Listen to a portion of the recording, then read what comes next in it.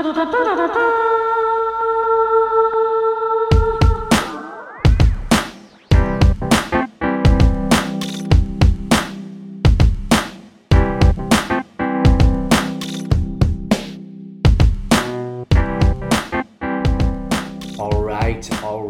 right. How is everyone doing? Welcome to the 10th edition. I don't know if it's 10th edition. Welcome to the 10th episode of the Citizen Curious podcast. I am your host, Ryan Lee. We are broadcasting live and direct for the first time ever from Martha's Vineyard. We are not in New York City. This is the first time we've taken the show on the road. I flew in yesterday afternoon, spent the night for a special podcast project. Hope to be able to talk about that soon. Immediately had a lobster roll, went to a place called The Lookout in the Oak Bluffs area. They put the most obscene amount of lobster in this roll. It was pretty pricey, but definitely amazing bang for your buck. When you come to a place like this, you just stick to the basic food groups. 3 hours later, had an early dinner, ate another lobster roll. I'm not messing around. So the time of this recording, it is September 30th, 2020. So that would be the morning. Whoa. So that would be the morning after the election. I don't know about you. I woke up feeling refreshed, energized, optimistic about the direction of our country. You know, the civility demonstrated by our incumbent president was so refreshing. It's nice to know that despite their political differences, the two candidates can hold a congenial, non-hostile debate. Obviously, I'm fucking full of shit. I don't know about you, but that was stress-inducing. Made me... I didn't even drink yesterday or last night. I had a couple beers in the afternoon. I didn't even drink last night, and I got a headache. It caused me a stress heat. Ended up eating a block of this Rocky Road fudge that I got from this place called Murdoch's Fudge. Then after, I went back to the corner store, got a pack of Skittles. So I was just stress eating galore. I woke up this morning with obviously a sugar hangover, a hangover of some sort. It's just heavy. There's a heavy atmosphere. That's what Trump wants. That's what he thrives off of. And you just got to accept this wave, come back fighting. I'm not moving to Berlin. I'm not moving to Portugal. Where else would I go? Someplace that has a beach. I don't know. New Zealand. I'm not moving to any of those places yet. I'm going to vote. I'm going to do what I can. But this is all hands on deck. I read that Thomas Friedman article this morning. Freaked me out, as it should rightfully freak out everyone. We are on the precipice right now. Gonna research, do what else I can, phone bake, suit up, glove up, mask up, drive people to polling centers. I might even vote twice, fuck it. Whatever it takes. And then beyond that, I just gotta be open. I gotta be there for my mom. Gotta be there for my family. Try to be more open, keep on keeping on. So look, now I want to talk about the two guests that are coming on. Very pleased, very, very, very pleased to announce my guest, Amber Mundinger, and Tamara Deike of the Bring Music Home project. We were put in touch through our good buddy, Noah Levy. Shout out to Noah. The reason why we were connected is because we've been having parallel conversations with a lot of people involved in the music business and discussing the impact of COVID on the overall industry. What's great about Amber and Tamara, along with their partner Kevin Condon, who unfortunately wasn't able to make it, is that they've really focused on the impact of COVID on the live music business. Sorry, I'm at my hotel and there's construction or something going on next door, but that's how we roll. There's a number of live venues that have been closed. Some estimates believe that up to 90% of the music venues that exist are going to close eventually. So the numbers are just staggering. So Bring Music Home has brought together a team of photographers, producers, designers, and they've documented the collective live experience and showcase really the individuals behind these venues, the people that work at these places, and with a focus on live music venues across North America. They've done interviews across 30 plus cities, over 150 venues. Give me a second here. I'm just going to pull up the list. I'm going to look at the cities that I'm familiar with that they're focusing on. Okay, so, I mean, these are museums. These are institutions. You've got New York City, the Apollo Theater, the Beacon Theater, the Blue Note, Brooklyn Steel. I saw Wilco there, Forest Hills. That's an amazing outdoor venue out in the New York area. King's Theater, it's an absolutely gorgeous, newly renovated theater. I think that opened in the last 3 to 5 years. You know, the Music Hall of Williamsburg, Rough Trade, Webster Hall. Let's go to SF. Bimbos, that's a Boscad Club. Saw Steve Malkmus there. Great American Music Hall. The Fillmore, of course. Saw one of my very first shows there. Saw Tom Petty and the Heartbreakers there I saw them twice there, and they did a couple residencies there. I saw Porno for Pyros there when I was in 8th grade. That was one of my first concerts. The Fox Theater, the Saloon, the Warfield. Austin, Antones, Barracuda, Emos, Stubbs. Saw one of my favorite shows there, Monsters of Folk, about a decade ago. I mean, Nashville. 3rd and Lindsley, Cannery Row, Exit In, the Basement East, the Bluebird. Look, these places are institutions. They are museums unto themselves. Places that people pay to go absorb culture and to connect with one another. The Bluebird it's on the list of things to do in Nashville. You go get your spicy chicken, you go to the Bluebird, you tour the Country Music Hall of Fame. You know, there's not much else to do in Nashville besides that. I mean, there's plenty to do there, but you know what I'm trying to say. The Ryman, the place is a church. These are very important places. They foster live music. They foster artists. You know, they're pieces of real estate that are woven into the fabric of these cities and these towns. And so the project is going to result in a coffee table book, beautiful photos, interviews. They're going to be doing a podcast series, a video series.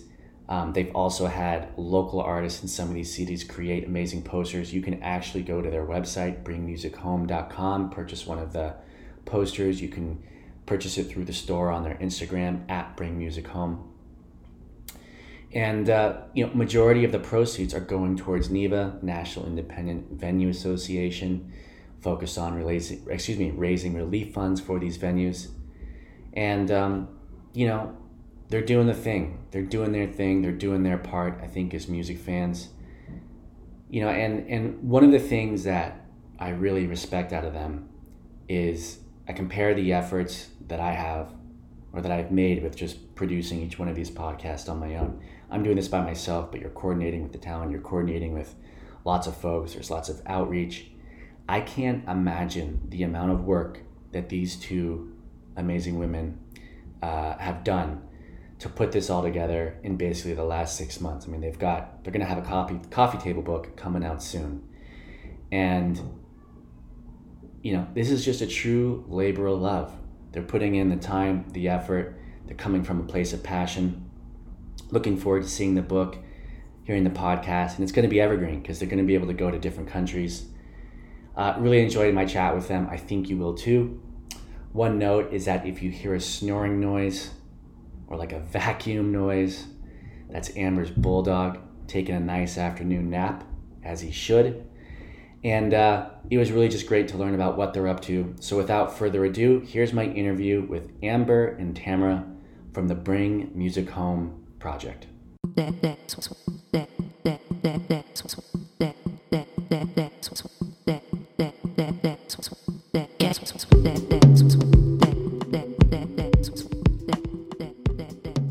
Thank you both so much for coming on the pod.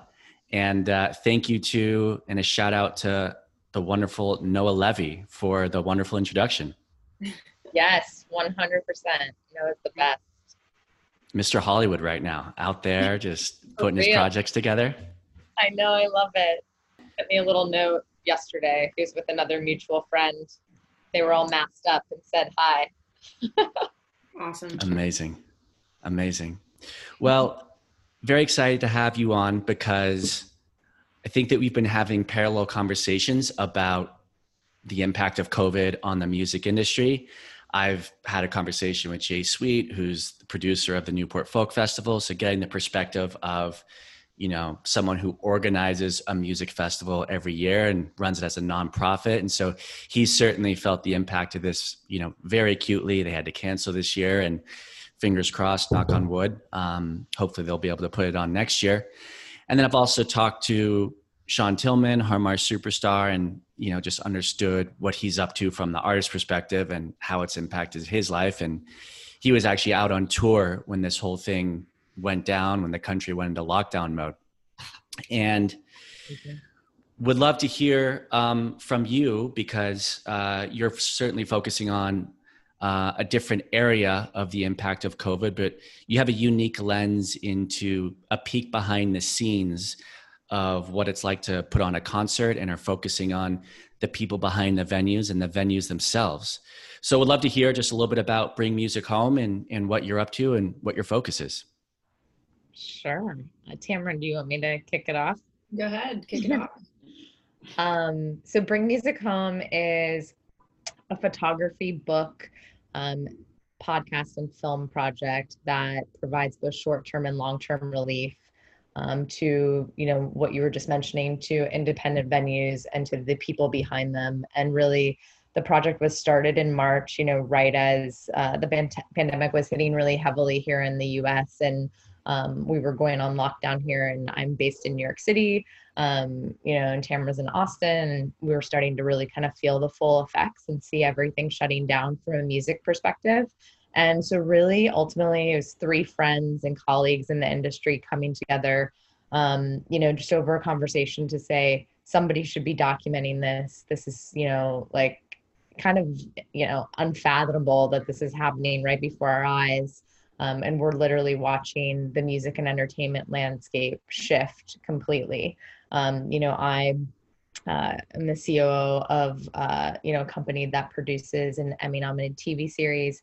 Tamara's a music producer. Kevin, our other co-founder, is a music photographer. So we all felt the impact, you know, kind of holistically in many different ways. And yeah, like right after we kind of said it out loud and all agreed to it, we kicked off kind of in earnest and started talking to other friends who are music photographers and producers in the industry, and started with the idea of documenting 6 cities, 10 to 12 venues in each city, and at least 2 people behind each of those venues, a venue owner, operator, GM, and then a very long-standing employee, which could be really anyone that was important and impactful to that venue, you know, a bouncer, a booker, a head of production, the bartender, and then where it made sense to have an artist involved in those conversations. And long story short, it kind of quickly went from 6 cities to 30. And we've covered 200 plus venues, 375 people, where we've done portraiture and interviews with them around the history of their space, what they're going through right now, and what they hope for really for the future. And then we started Bring Music Home before the National Independent Venue Association had formed.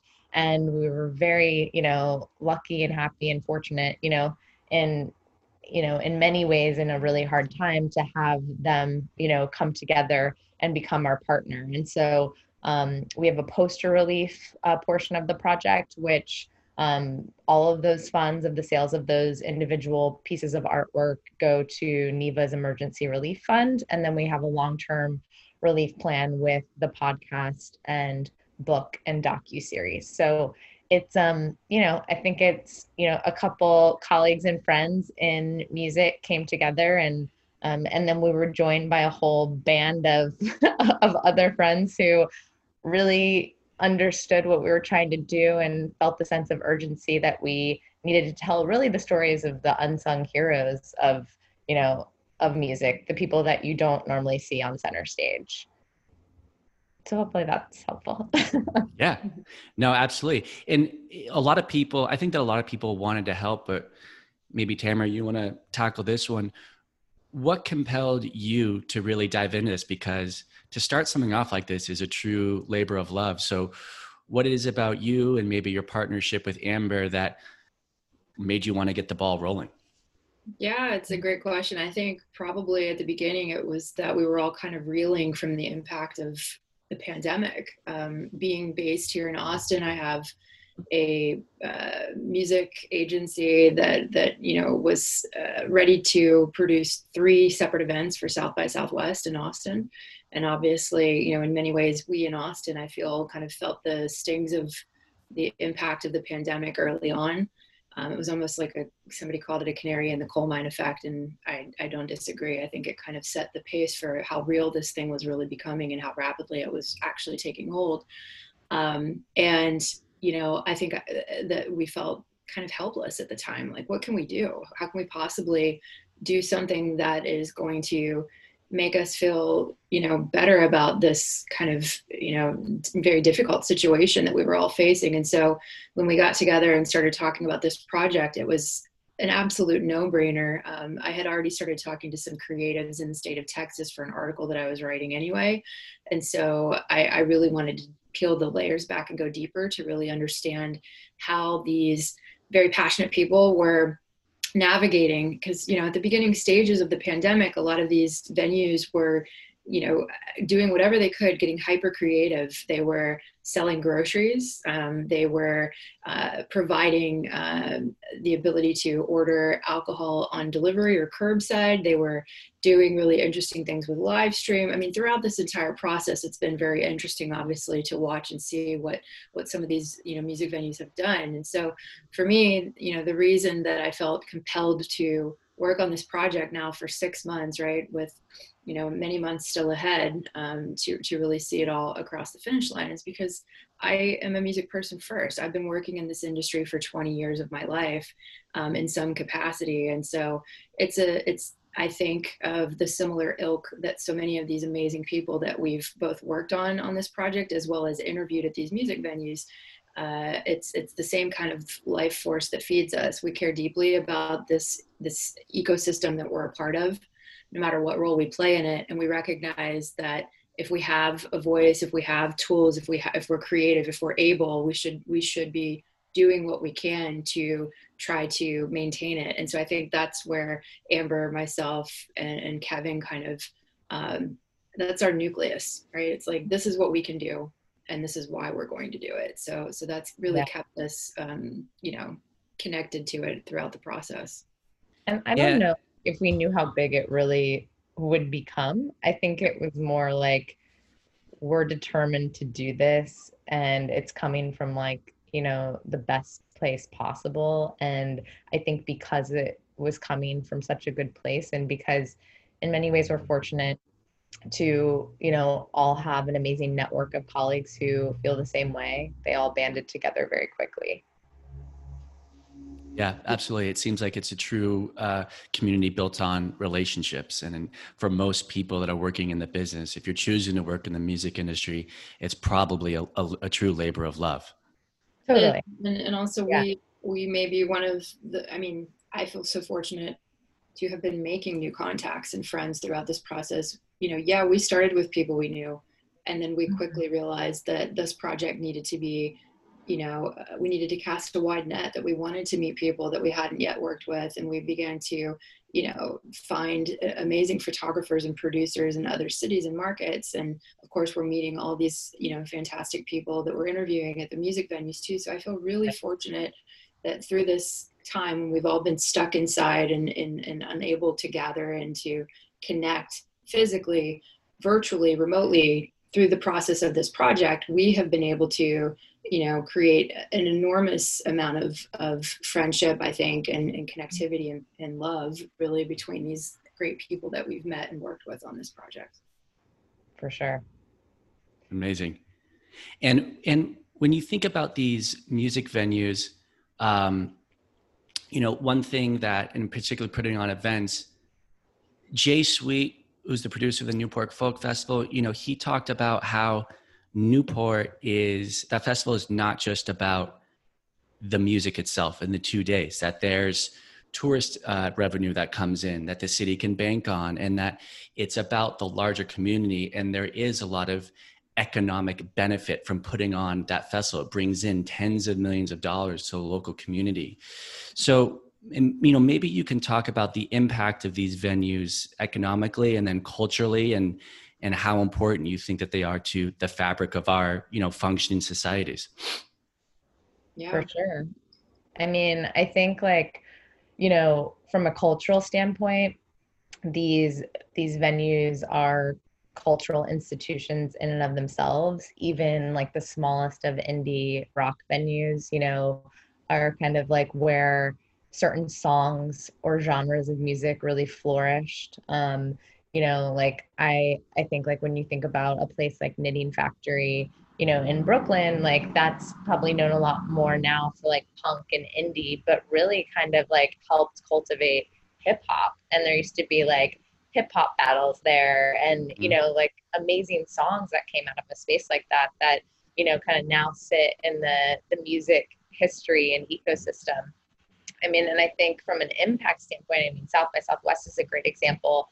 Like to have a festival like South by, which is not just music, but music, tech, kind of everything across the board, film, that has the same impact as the Super Bowl coming into an economy, and that's an annual piece that funds people across the year, that gives part-time jobs, that really kind of supports the local economy. And so, overall, it's, if venues don't get funding from Congress, I think, it's devastating in so many ways. But to me, it's like you're losing pieces of culture that are really the fabric of all of these communities, and that have their own really special, unique stories and memories. And, I mean, the Capitol Theater just north of New York City is where, Janis Joplin wrote one of her most famous songs in a diner down the street, and then performed it for the first time that night. Like the Grateful Dead played at the Capitol Theater 18 times in 1 year. It was like one of their only two venues that they said captured the true heart of music. I mean, these are just like, they're characters in and of themselves, I think in many ways. And 90% of venues, independent venues, will close this year if they don't get relief, which is just mind-blowing to me. It's insane. And I would add to that, to carry on the Janis Joplin story, then you look at somewhere like Threadgill's in Austin, which has closed its doors. And Eddie Wilson, the owner of Threadgill's, would argue that perhaps COVID isn't responsible, but it was the straw that eventually broke the camel's back. Janis played there many times during her career. Austin is the live music capital of the world. And if 90% of the venues are set to close, we have 250 approximate venues in Austin. What is that going to leave us with? 20 venues? I mean, it's insane. And if we look at, just do a simple Google search, look up what types of cultural investment into music during COVID other countries have made. Canada, Madagascar, like all of these places are doing things. Germany, France, the UK, millions and sometimes billions of dollars have now been set aside to support the economy of music, because they do not want to risk opening these music venues early and recognize the stress that this has caused the economy, and therefore want to patron and take care of the arts because of the cultural elevation that it frankly gives to their country, to their society, to their smaller communities. And we simply haven't done that in this country, and it's devastating. There's like two statistics that kind of like, or statements that kind of like stick in my mind on the regular basis. And one is that the value added by the arts and culture, kind of community to the U.S. economy. U.S. economy is actually 5 times greater than the agricultural sector. So when you think about that and the impact, and that's like from the National Endowment for the Arts, they've, that's from a study that they did. That's, kind of mind blowing, in many ways. And then that venues this year are forecast to lose $9 billion of revenue for the rest of 2020.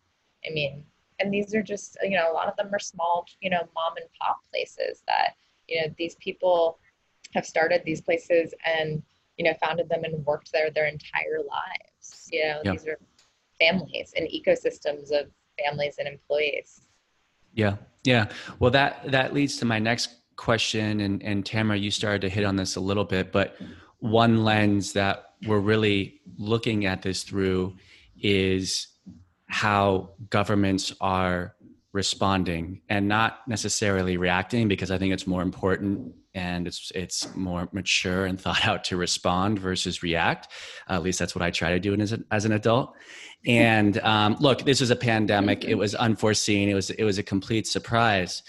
But I know that NIVA has been formed in response to this, and I'd love to know, what is the status of discussions that you're both hearing? Because Tamara, you're down in Austin. I'm sure that you're getting a lot more attention and pressure being put on the local governments down there and the national governments. But what is the government doing, if anything, to set aside budget dollars? Like, do you have any status updates on discussions between Schumer and, or not, but between McConnell and Pelosi about how some of these additional funds, which are going to be allocated for relief, are going to be set aside for the arts and for venues and museums? Like, any insights there about what the status of those talks are?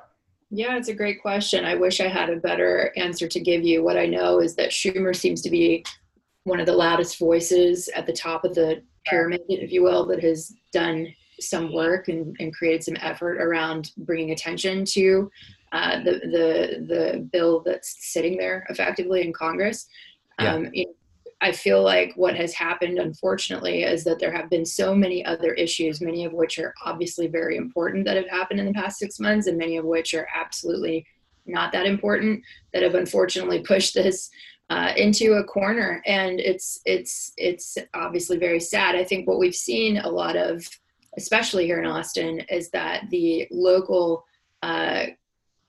music industry at large has tried to raise their voices within the community here to try to then make that sound crescendo and rise up to the federal level. I know just last week, for example, there was a gathering on the Congress steps here in Austin to try to raise more awareness about the plight of what the venues are facing in terms of the rents that are due and no money coming in and lack of support. And I feel like the word that I'm receiving, at least amongst many people that we've interviewed here in Austin, is that the local government also has not done enough. They've made it difficult.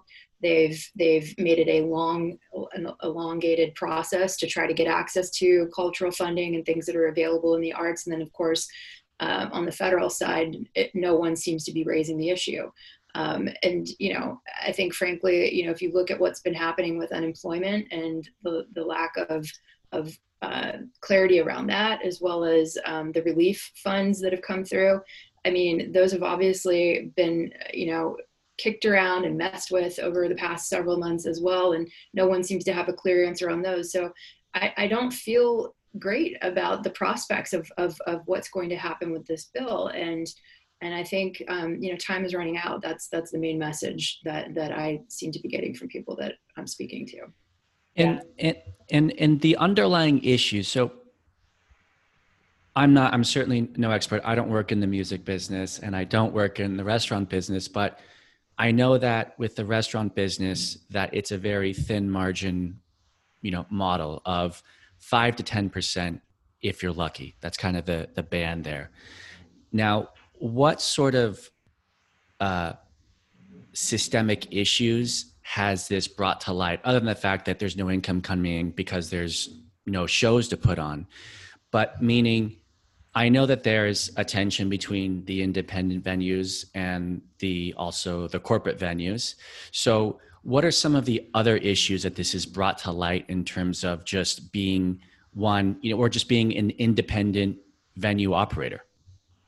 I mean, I think, one area is, to your point, similar to like in, the hospitality industry, the margins, for venues are really low. And a lot of that revenue comes from beverage, from bars and from food.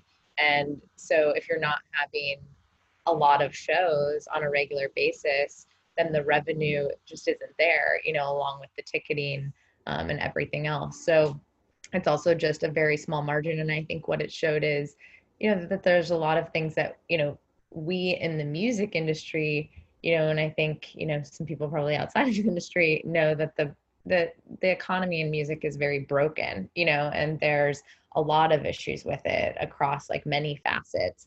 But I think what this also showed is with independent venues, they shouldn't be basically, one step from homelessness because the margins are so low and something like this happens that's so cataclysmic that you don't expect it and you just don't have, the resources or the funds, in your bank account to be able to support it. And then I think like the tension, from my perspective between like corporate and indie is, like deeper pockets, more investment. And also I think there's always kind of been this tension because everybody's fighting for the same shows, a lot of times, not necessarily for anything, but it just works easier. Like if a tour is going through a certain set of cities and they do a show with an AEG or a Live Nation venue, which are also amazing venues, they normally kind of stick with that AEG trail throughout many cities. And so the indies, are fighting to kind of get, placement with different tours and artists. And then I think, a lot of independent venues have been bought up by larger corporations. And that's like, no fault to anybody, because everybody needs to make money and figure things out. But, I do think it's created quite a divide for sure. And the larger guys have been able to make a lot more money, off of the music economy for sure. And when you think about just what you've learned in terms of unforeseen issues or unforeseen problems that the industry is currently faced with, I would love to hear from both of you. What has been the most surprising thing that you've learned from this whole process? And I know it's ongoing, but would love to hear about that. I think one of the biggest things that maybe I had an inkling of for sure, but now I understand the sort of magnitude of it, is the impact that something like this is having on the mental health and wellness of the people within the music economy. I think that, name an industry, mental health and well-being are important in all industries. But when we look at the arts, which are, we love a songwriter because he or she is vulnerable, because they're giving us a window into their psyche, because they're opening up their pain and their hopefulness and a closeness to their heart and sharing their words with us, right? And to be that sensitive, to be that type of person also means that you are potentially, more subjected to or susceptible to, the impact of sadness and depression when things like this happen. And so I think that what it's shown me is that this world that we've been a part of, the arts, music specifically, it was already so fragile. And now that this has happened, it's making people, they're forced with choices that they weren't ready to make, right? Which are, choosing between continuing to pursue a career in music, whatever that might be, and feeding themselves, truly feeding their families, paying their rent.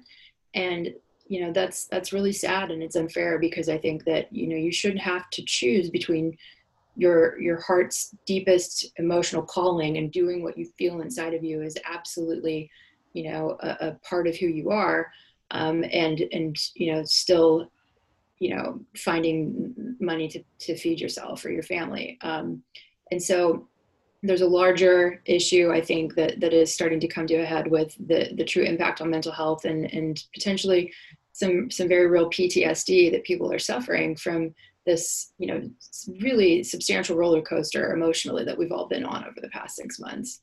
Yeah, societal healing broadly. Yeah, absolutely. I mean, look at how much we've relied on and needed music to heal us during this time. When we think back to the beginning stages of the pandemic and people playing instruments on balconies, how touching was that? How important was that, right? It was truly what that culture, what that what the community needed to help get them through this. And I think, we all deeply miss attending shows. Speaking for myself, I miss seeing musicians on stage and hearing songs live, not through my computer screen. And so I know that it's going to come back one day. When, I don't know what it will look like then. I also am not sure. But I think those are some of the things that I've realized, at least during this time.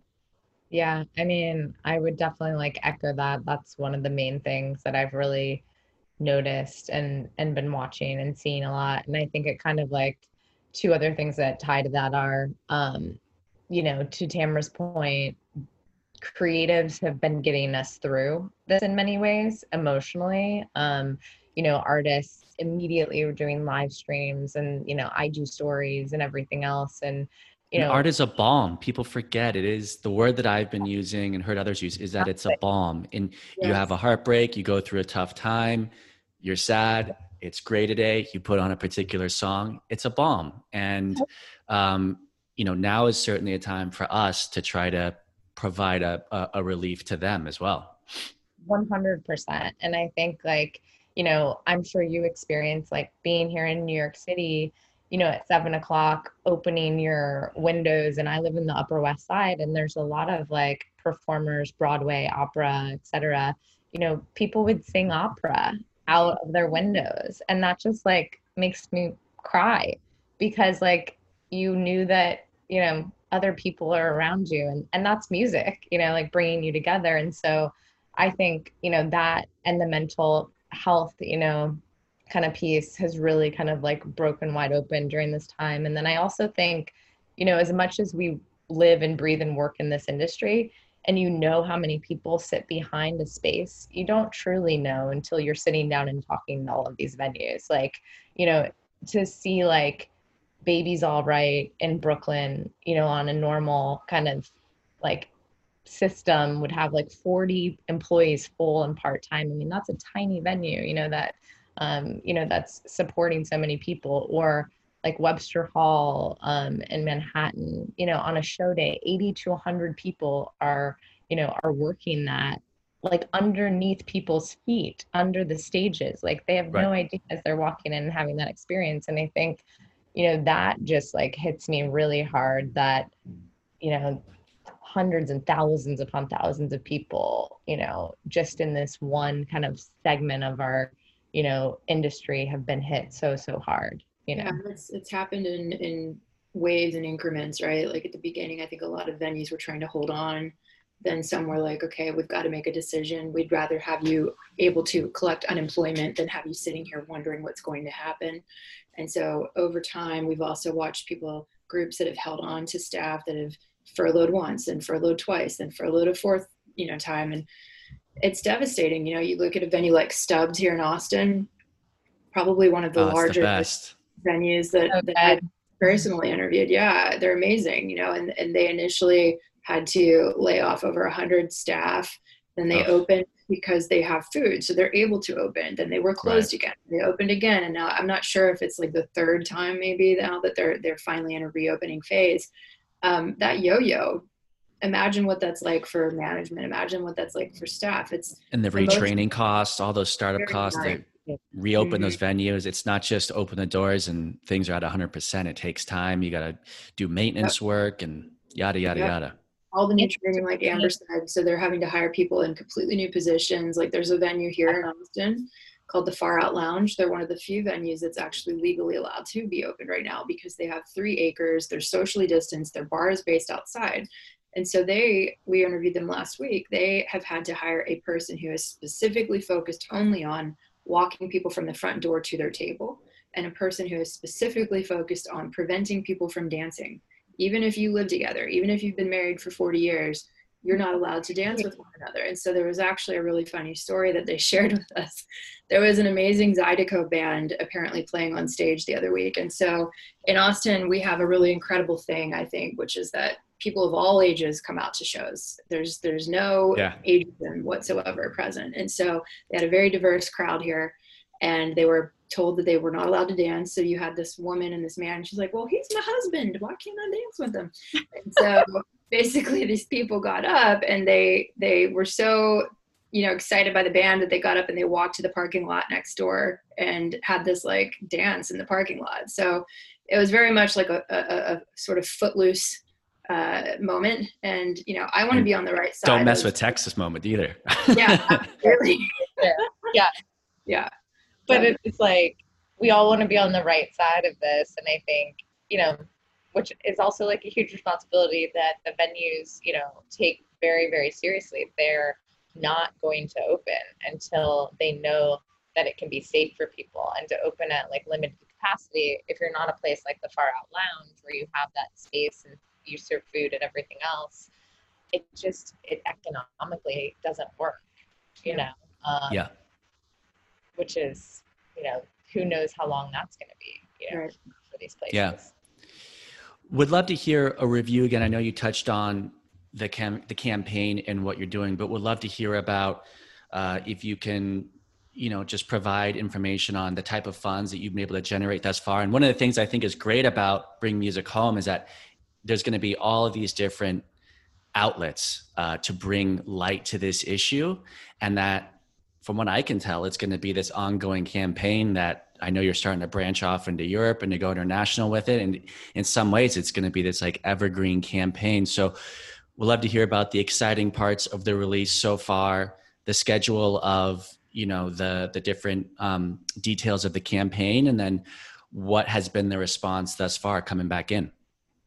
Yeah, I mean, with the posters, I think it's been really, really amazing and so special, because every single city we've worked with a poster artist who's created an original piece of work, and you can buy these for $30 or $40, you know, and these are like some of the most badass artists, like an artist that, you know, does the cover of Coldplay's albums, you know, Young and Sick out of LA, you know, Joey Mars out of Boston, who does stuff, you know, for the Grateful Dead and Aerosmith. And so all of the sales for those posters, we have the last 2 of the 30 cities here in the US will be rolling out at the end of this week on Friday. And we're excited to kind of like relook at the tally. But when we last looked, I think we had raised over $20,000 just from those posters, specifically to NIVA's emergency relief fund. And so amazing. That's amazing, because it's like short-term, immediate impact that we can hand over, you know, those funds to them. And then the podcast we're working through right now with the goal that that'll come out before the end of the year. So we're really excited to be doing that. And that'll be ongoing because there's so many stories to tell. So we'll, you know, be looking at every city and highlighting different venues in each of those episodes, again, with a tie back to NIVA. And then for the book, 30% of proceeds go directly to NIVA. And as long as we're able to kind of continue to kind of hone in on that and costs, you know, we want to be able to give even more.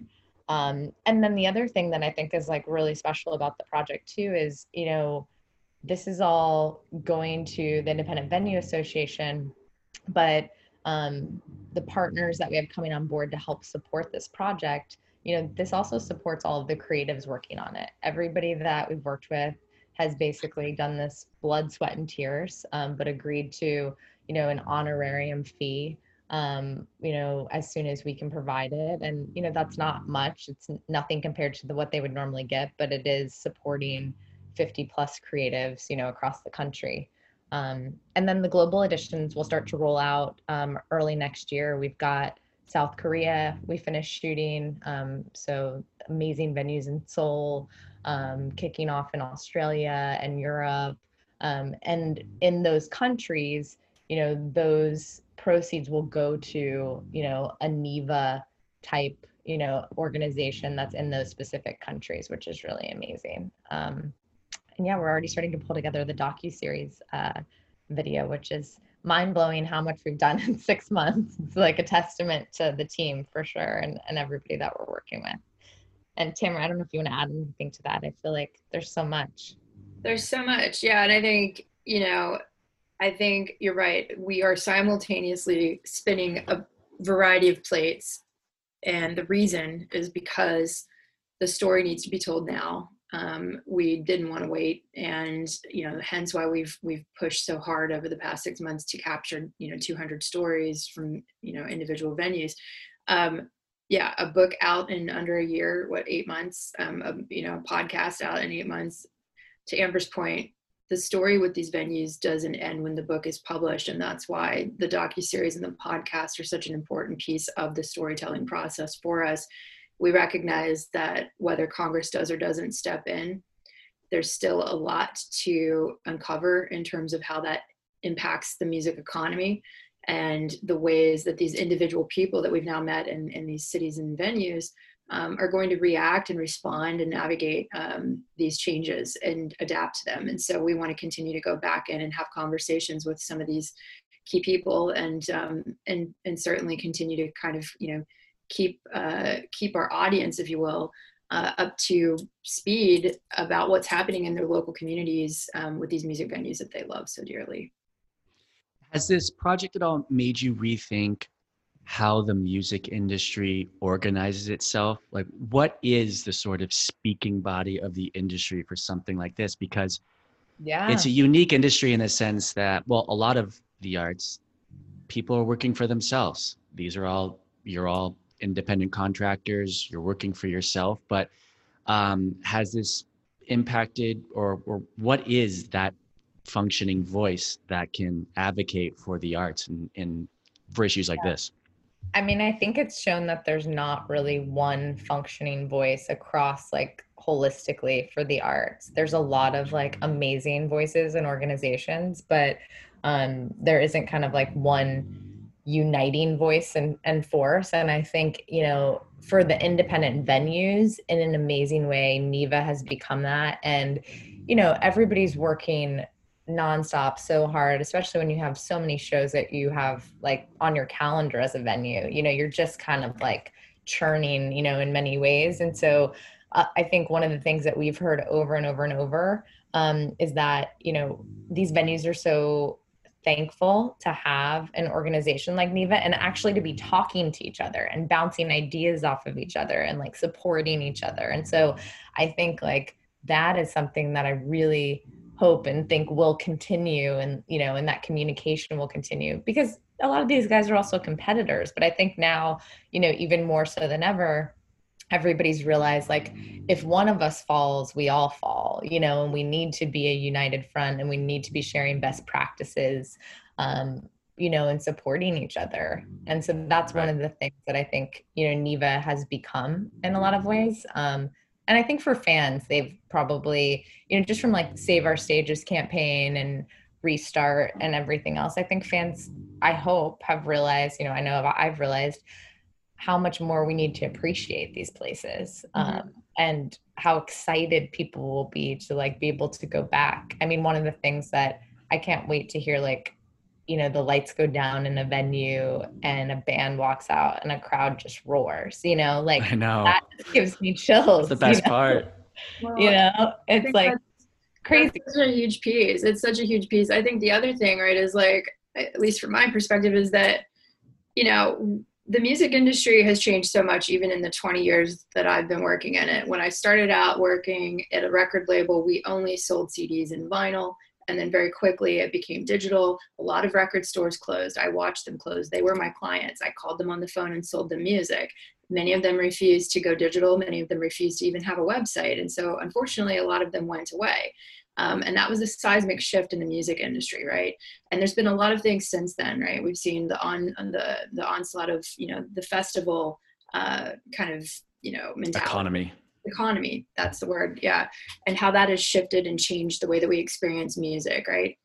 It's become commercialized to a point with festivals that it's no longer, at least in my opinion, something that's super intimate at all, or interesting. And so these venues represent a way to continue the intimacy, if you will, between you and the musicians that you love. And so I think that we're going to see some very significant changes along the way. But I think, to Amber's point about NIVA, if you look at what AIM, which is the Alliance of Independent Musicians, and A2IM is the US operating body.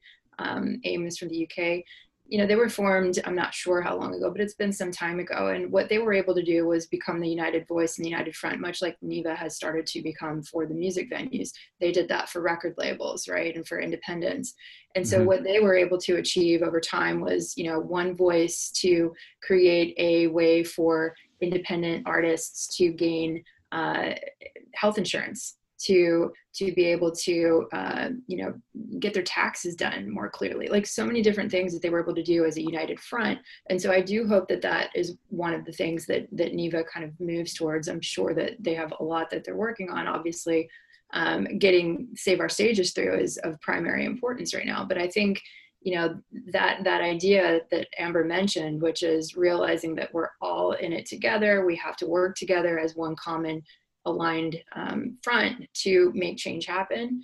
I think that's got to be a good thing ultimately for the music economy. Yeah, and I really hope that kind of out of this and out of something that's so devastating, that is like a silver lining, and that also this allows us to hopefully, slowly but surely shift that economy in a much more positive way, and also support the people, artists, the venue workers, everyone from a mental health perspective. Yeah. It shed a light on a lot of things that I think we need to change sooner rather than later. Yeah, and so you absolutely. guys can hear snoring. It's my bulldog. I didn't want to say anything, Amber. I know that you have a baby, so I was like, am I hearing something? Is that a baby? Like, is that a horse or is that a dog? That's great. That's amazing. Puppy. Yeah, just snoring very, very loudly. Or if it was a vacuum, I was thinking, I'm like, how am I going to describe this in the monologue? It's my assistant, Sheffield. She's a little French bulldog. She sleeps mostly and doesn't take good notes. So, yeah. Now, question for both of you is, have you been doing any of the interviews yourself with some of the venue owners and artists? Yeah, all of them in Austin. All of them. Yeah, I've been doing all of them in New York, and Tamara the same in Austin. Mm-hmm. How are you balancing it? Because as someone who's having interviews with people like yourself, a lot of times, how can you not talk about these things? I mean, in some ways, the only reason why we are talking is because of this pandemic. But curious to know from you how you're balancing talking about these things and not having these issues come across as overly serious so that it distracts from the message, but that you want to provide good information. So we'd love just to hear how those conversations have gone for you and how you're balancing yourself after you hear these very heavy subjects. Yeah. I think it's always like a very open conversation, and we come at it from a positive way. And I do think that the serious stuff kind of just weaves its way in and evolves in a really genuine way, because to your point, we're all dealing with this, we're living in this, we're handling it both personally and professionally. And so they turn into very cathartic conversations most of the time. And I think it's really healthy for everybody, to be just talking like this, and also remembering the importance of why we work in this space, why, that particular place is so important. A lot of times we're talking about the fondest memories of that place, or the quirky things that no fan would know, the shows that didn't happen, but we're looking forward to, that are getting rescheduled, and then kind of weaving in all of the seriousness of everything. So I think it's actually been, yes, while many times you want to cry at certain points, based on what you're talking about and who you're talking with, because it's really emotional, and it just hits home so close to home, so directly, and you feel such empathy, I think, for each other, that that can be difficult. But most of the time I walk away, personally, I walk away and I feel better, because we're talking about it, we're having the conversation, and we're being really open with each other. Yeah, I agree. I think, it turns into a conversation and feels less interview-esque. For many of the people that we've interviewed, at least here in Austin. I know this to be true across the country too. It when the staff are coming through the doors, many of them haven't been there for months. So it's also very emotional for them to walk into the space that they used to call home for the first time in months. But I think what's also been great is to hear the feedback from our 40 plus collaborators around the country and what they've learned through this process and the way that these interviews have impacted them. Many of them knew some of these music venues and the staff there for sure. But in most cases, these are brand new relationships that they're, forging with these, very culturally important spaces in their communities. And so the feedback that we've gotten from our teams out in the field has been overwhelming. It's been heartwarming, to know that they're frankly putting themselves at risk, which we've obviously been extremely cautious about during this time, right? Being safe has always been at the top of our pyramid. Yeah. Working this project remotely has been, of course, challenging. I haven't seen Amber once in 6 months, Yeah, it's crazy, right? So it's a ton of Google calls and phone calls and Slack chats and emails and text messages, and it's been crazy. But what I've heard from people in the field is that this has touched them deeply, that having these conversations with people, talking to them and getting to know the history of these spaces that maybe they've been to before, or they've never been to before, has really,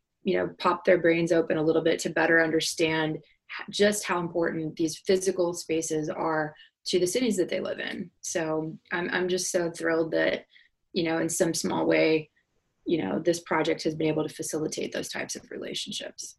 And functionally, these are pieces of real estate that are like museums. It's really no different. You put on a show and people go in there to, in this case, hear art, and be part of a community and to go in with other concert goers. And some of these venues have been there for decades, if not hundreds of years. And so, in many ways, that these are revered cultural institutions that hold physical presence in the towns and the cities that they're located in, very similar to museums or any type of revered institution.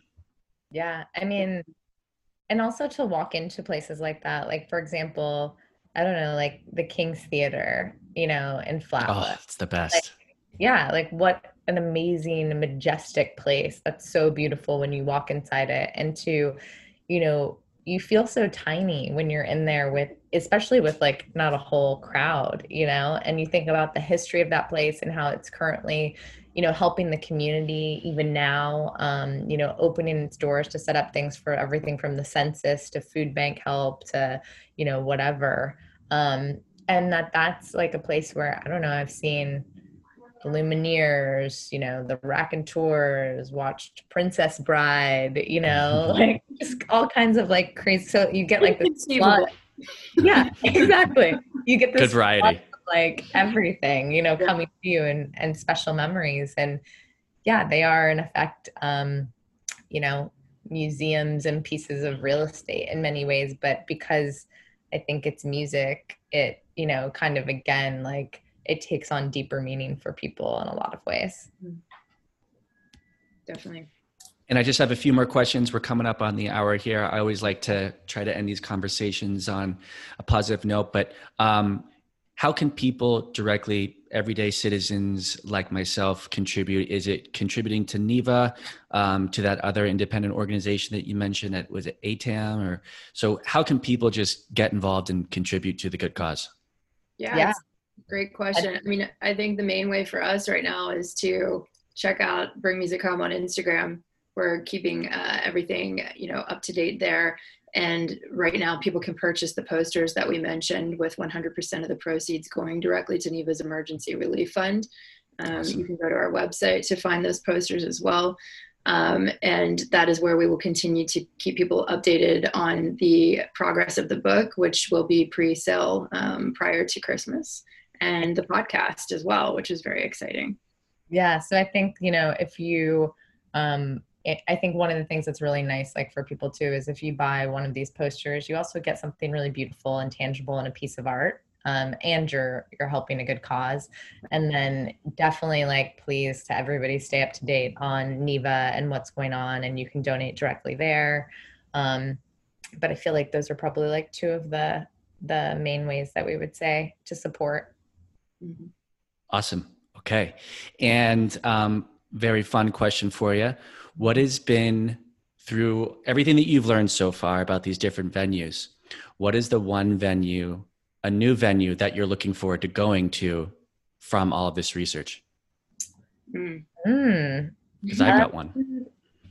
I mean, for me, which is really interesting because it's not really, my normal genre of focus, but I just am so endeared to the owners of this venue, St. Vitus in Greenpoint, which is I've been there. Yeah, it's like so amazing. It's just, it blows my mind the support of the community and the fans for that venue and for those owners, and especially during this time, that was like a really heartwarming story for me to talk to them and to hear. And so I really can't wait to go to a heavy metal show. Nice. I did not expect you to say that. I love it. That's awesome. So when I first moved to New York, which was just a little over like 2 years and a month or so, I follow Nick Zinner, who's the guitarist for the Yeah Yeah Yeahs. Yeah. And he plays in this band that's called like the rehearsal band for Black Sabbath or something like that. Okay. And it's a Black Sabbath cover band, but they go by like the rehearsal cover band of Black Sabbath. And so that's when I went over there to St. Vitus and saw a show. And it was probably around this time a couple of years ago. It's a very cool little venue. It's awesome. It's such a good spot. Yeah. Awesome. Yeah, I think for me, it's a non-traditional music venue. It's actually Stax Records in Memphis, Tennessee, which is actually a museum that is dedicated to the history of the Stax record label, which was really, kind of the birth of soul music, and like Booker T and Otis Redding got their start there, for example. And so we actually did an interview at Stax with our photographer, Lawrence Matthews in Memphis. And it's those spaces hold energy. All spaces hold energy, right? But that one in particular, like the soul and the history there. Plus, I have never truly explored Memphis, so that's the one that I'm most excited to go to. And they host like small shows and concerts there as well. So yeah, I love it. Yeah, I've been there. I've been to that museum. It's cool. It's very cool. Yeah, I went to Memphis probably 7-8 years ago. But it's a very cool museum. Mine is Kane's Ballroom in Tulsa. Oh my gosh! Yeah, cool. Kane's is so cool. Kane's has such a crazy history. Yeah, everyone that I know absolutely loves that venue. Like, but people that I follow, like Robert Plant and Jack White, I know loves playing there. Even Damon Albarn did a random tour through the Southwest and remarked on how awesome that venue is. So I've been wanting to make the pilgrimage out there for a while, so I got to hit it up. Well, yeah, you definitely do. And it's owned by 2 brothers. It's like, the story is amazing. Like, I'm really excited for us to share all of these stories. And that one definitely that's a special place for sure. I'm looking forward to hearing it. Okay. And then what has been your most listened to album that's come out in the COVID era of the last 6 months? Oh, I know mine, like hands down, Dreamland, Glass Animals. Nice. Yeah. I could literally listen to that album all day, every day. It's so good. And it just it's actually about a lot of like really, some of it's kind of like, it's just about like life and growing up, and like a little bit of it is sad, but it's like so good and cathartic. That's awesome. Mine would be Khruangbin. They're one of the most difficult to pronounce bands out there right now, but really amazing, like Thai infused rock and roll, Khruangbin. And the new album is called Mordecai, which came out a couple months ago. So yeah, it's just like, it's chill, it's down tempo, and just beautiful harmonies and guitar melodies. And it's just been a really nice reprieve. It feels like a taste of summer when effectively we all missed out on summer. So it's right. Yeah, so true. And they're an awesome bass band, right? They're actually from Houston. Okay. But right now the band is spread out all over the country. And as a matter of fact, we're set to do an interview with one of the band members in New York coming up in the next few weeks. Yeah, we're really excited. Awesome. That'll be cool. They were the backing band on this great track by it was the last track on the J Electronica album, the one Really? that he did. Yeah, so he's a rapper from New Orleans. He's on Jay-Z's record label, I believe. And basically this J Electronica album, he's a really fascinating character because he was discovered, I think like a decade plus ago, and put out this mixtape of him rapping to the soundtrack from Eternal Sunshine of the Spotless Mind. And he put it out like on SoundCloud. And he got discovered. Yeah, he got discovered. And I think that, you know, Jay-Z signed him years ago, and then it took him forever to finally put out this album. So, you know, 8 to 10 years or however long later, he finally dropped this album. And it's billed as a J Electronica album, but it's essentially a duet album with Jay-Z. And is it, I never know how to pronounce it. Khruangbin? Khruangbin, yeah. Khruangbin. They did the backing track for the last song. So it's a cool, very chill closing song. That's very cool. Love that. Yeah. Nice. Mine, it's kind of surprising, but it's Taylor Swift, Folklore. Oh, it's good. It's a very good album. Yeah. If you like The National, whom I love, if you like The National, then you'll love this album because it's her basically in my head singing over national tracks. I'm like, you can't go wrong there. I haven't heard it yet, admittedly. It is really good. You're right. Cool. So I have a controversial hot take. I never realized how lyrically dense her music was. But I actually made like a remix of it where I switched up the song order and then just focused on the songs by Aaron Dresner. And I think it plays. No offense to the other songs, but I'm pretty proud of this remix, actually. I love it. I want to hear this. Well, I'll share with you ladies after. Well, that's all I got for you. Thank you so much for coming on, and thank you to Noah for putting us in touch. And totally. Hope this was fun. I think that what you're doing is amazing, and honestly, I look forward to hearing and seeing all these great pictures of these venues, because I think they're just going to be. It's going to be really something to focus on, and will help us feel better, and will provide that balming effect that music lovers we all need. Thank you so much. Yeah, and thank you for spending the time. So it was really fun and really lovely. Yeah, we appreciate it so much. All right.